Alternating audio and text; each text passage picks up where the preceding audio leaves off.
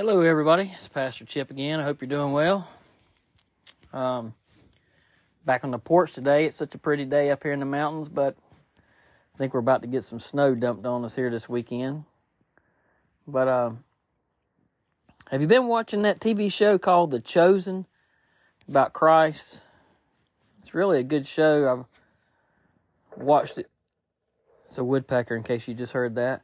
But I've watched it through one time, and I'm started over again, and there's a good portrayal of Nicodemus and his interaction with Christ in there, and kind of puts it in a more three-dimensional perspective. You know, we just read about Nicodemus in the Bible and coming to Jesus by the night, and we really don't understand a lot of the dialogue that was going on or may have been going on. But the show really puts it in a good perspective. But, Nicodemus was a Pharisee, and he was way up there in the Pharisee leadership role of the temple.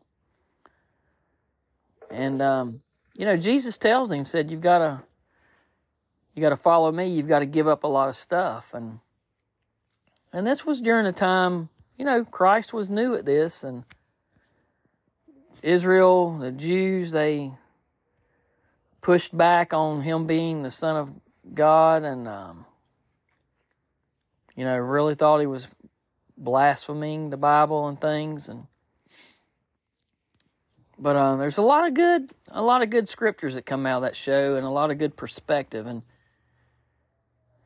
in this encounter, when Nicodemus is struggling with Christ, he sees some of the miracles Christ does, and Nicodemus he's been reading the scriptures, and you got to remember, up until this point in history, there was no New Testament. There was only the Old Testament, and they were the ones interpreting and determining the prophetic stuff, and the Isaiah and Psalms and David, and so Nicodemus knows that Christ is the Son of Man.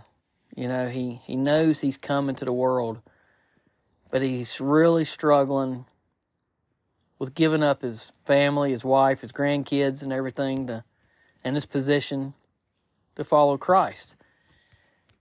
And that's a problem with a lot of us today. We struggle with being able to give up our comfort zone and commit to following Christ. And sadly, a lot of people choose death over life. They choose possessions over eternity and salvation, and that's why Christ says it's so hard for people to follow him, because we can't give it up. But, you can serve the Lord. Not everybody's called to be a missionary or to give up everything, or, you can serve God in your communities, in your home, and different things. But the fact is, knowing that he is King of the world, King of everything, and in that TV show, he quotes Psalm 2:12, and he said part of it, and Christ quoted back the other part of it to him. It was very profound, and so I went and looked it up. And the part that he quoted was, kiss the Son, and it's capital Son, Son of God. It says, kiss the Son, lest he be angry and you perish in the way, when his wrath is kindled but a little. And then Christ quoted back to him, blessed are all those who put their trust in him. And you know, that's true. It's very hard for a lot of people to do. But you know, like I said, I went back and I looked at the scripture leading up to that. And Psalm 2 is the Messiah's triumph and kingdom. And the psalmist is writing about the coming of Christ and the Lord. And he says in Psalm 6, "Yet I have set my king on my holy hill of Zion.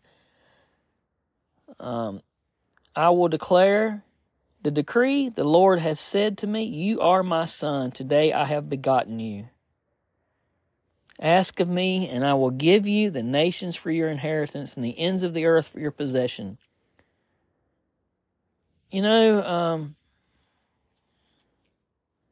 verse 11, "Serve the Lord with fear and rejoice with trembling."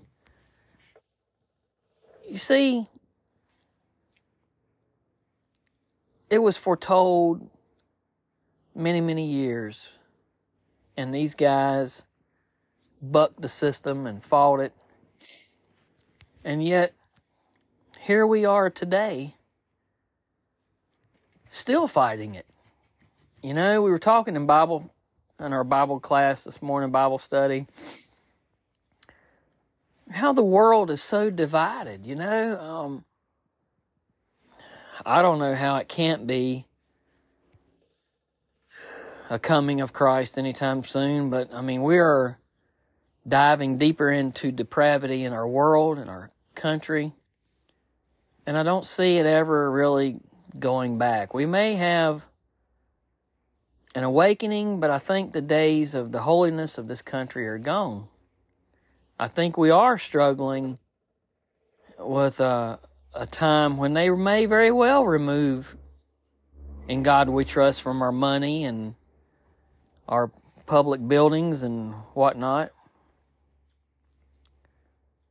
But you know, I made the comment today, we've got Christian bakers that have lawsuits taken against them because they won't make cakes for wedding cakes for the LGBTQ community, and anything that, you know, they're just doing anything to attack the Christians. The FBI has targeted the Catholics as a Christian hate group. Things are really starting to spool up like we've never seen before in this country. But if you look at it in a different perspective, when's the last time you heard of a lawsuit for anybody going to a Muslim baker and asking him to make a Jewish cake or a Christian cake, or, you know, going to a different baker and asking them to make something for, you know, an occult or whatever, any kind of thing that is contrary to the public? But you see, that's not happening. It's because the Bible's very clear. You know, like Nicodemus, there was a lot of prophetic scripture that they could look to and see. It spelled out that Christ was coming. It spelled out where he was going to be born, the star, you know, all kinds of stuff, that he would be crucified. And yet, they refused to believe it when they saw it. And this is like a play. It's like a big play in the world right now. That was Act 1, and now we're in Act 2. And Act 2 is the New Testament. You know, Christ tells us we're going to be persecuted. He's going to turn father against son. You know, children are going to hate their parents, and we're going to be persecuted. The Satan roars around like a lion seeking to destroy. And if they hated us, they hated him before he was in the world. You know, I mean, he spells it all out. But yet we've got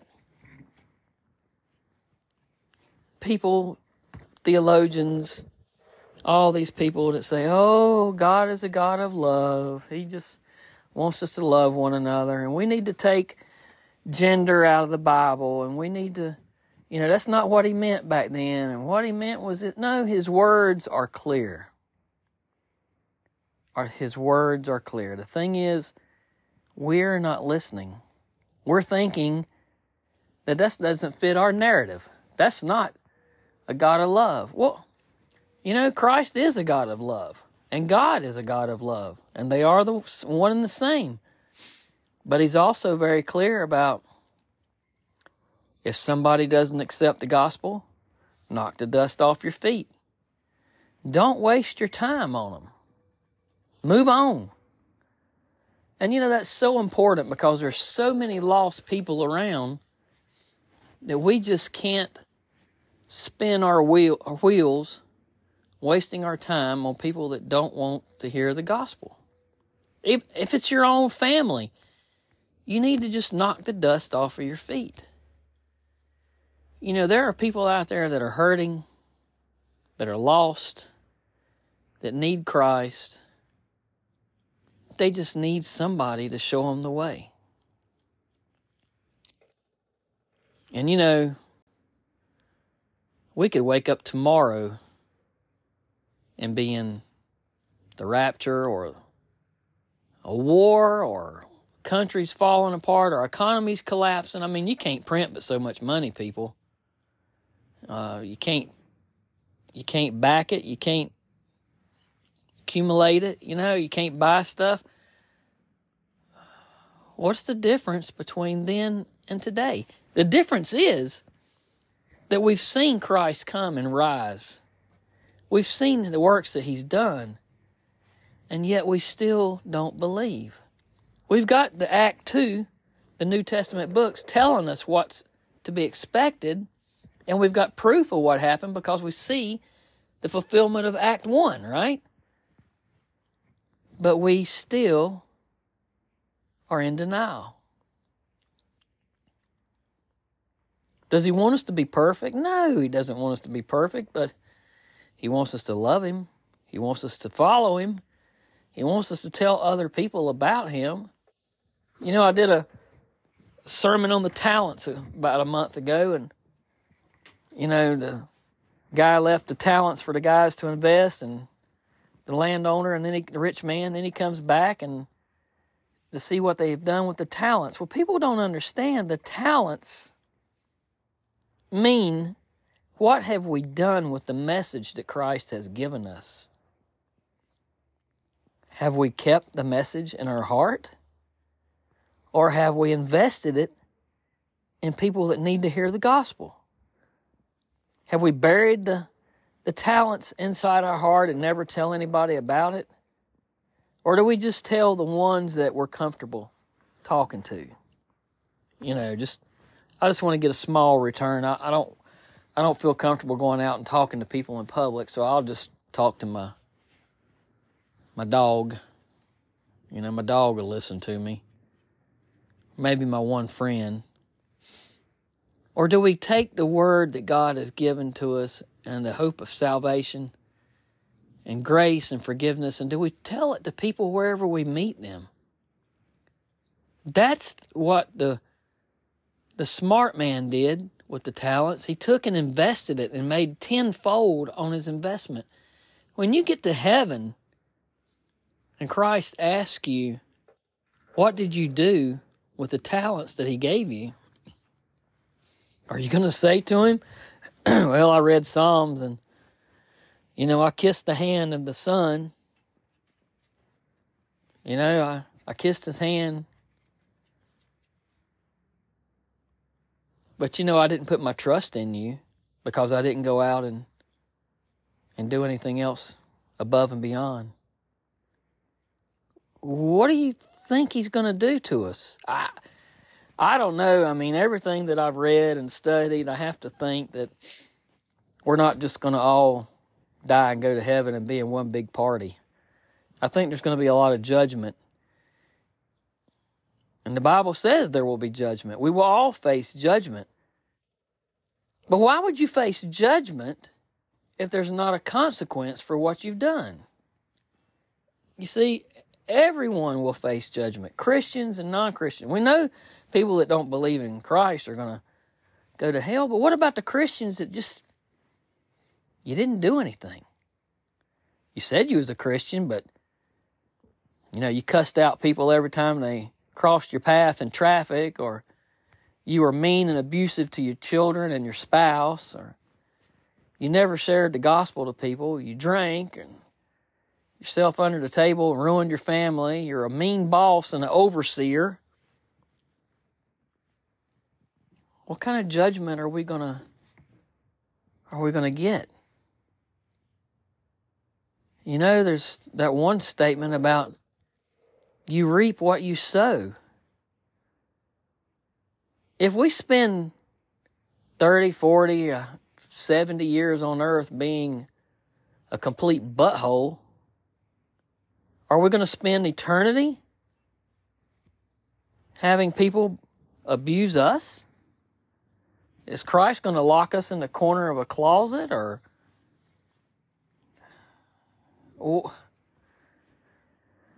I don't know, people. The one thing I talked to my buddy Kevin, I keep coming back to is, you just can't make people want the same thing that you want. You just can't make, it's easy with a girlfriend or boyfriend. You just can't make them love you.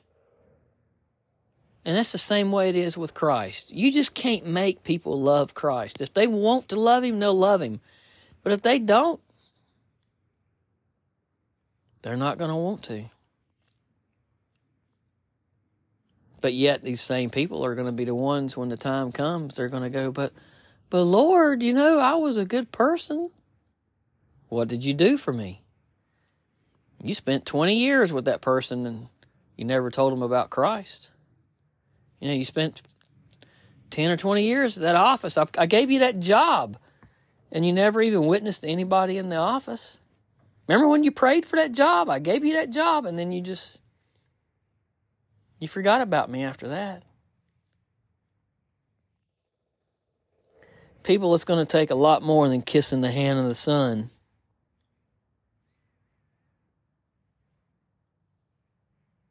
We're going to have to put our trust in Him. We're going to have to put our faith in Him, and we're going to have to share the gospel with the people we meet. It's as simple as that. And if you haven't watched The Chosen, I encourage you to go watch it. It's a great show. And it really gives a lot of perspective to things that we read in the Bible. And this is Pastor Chip.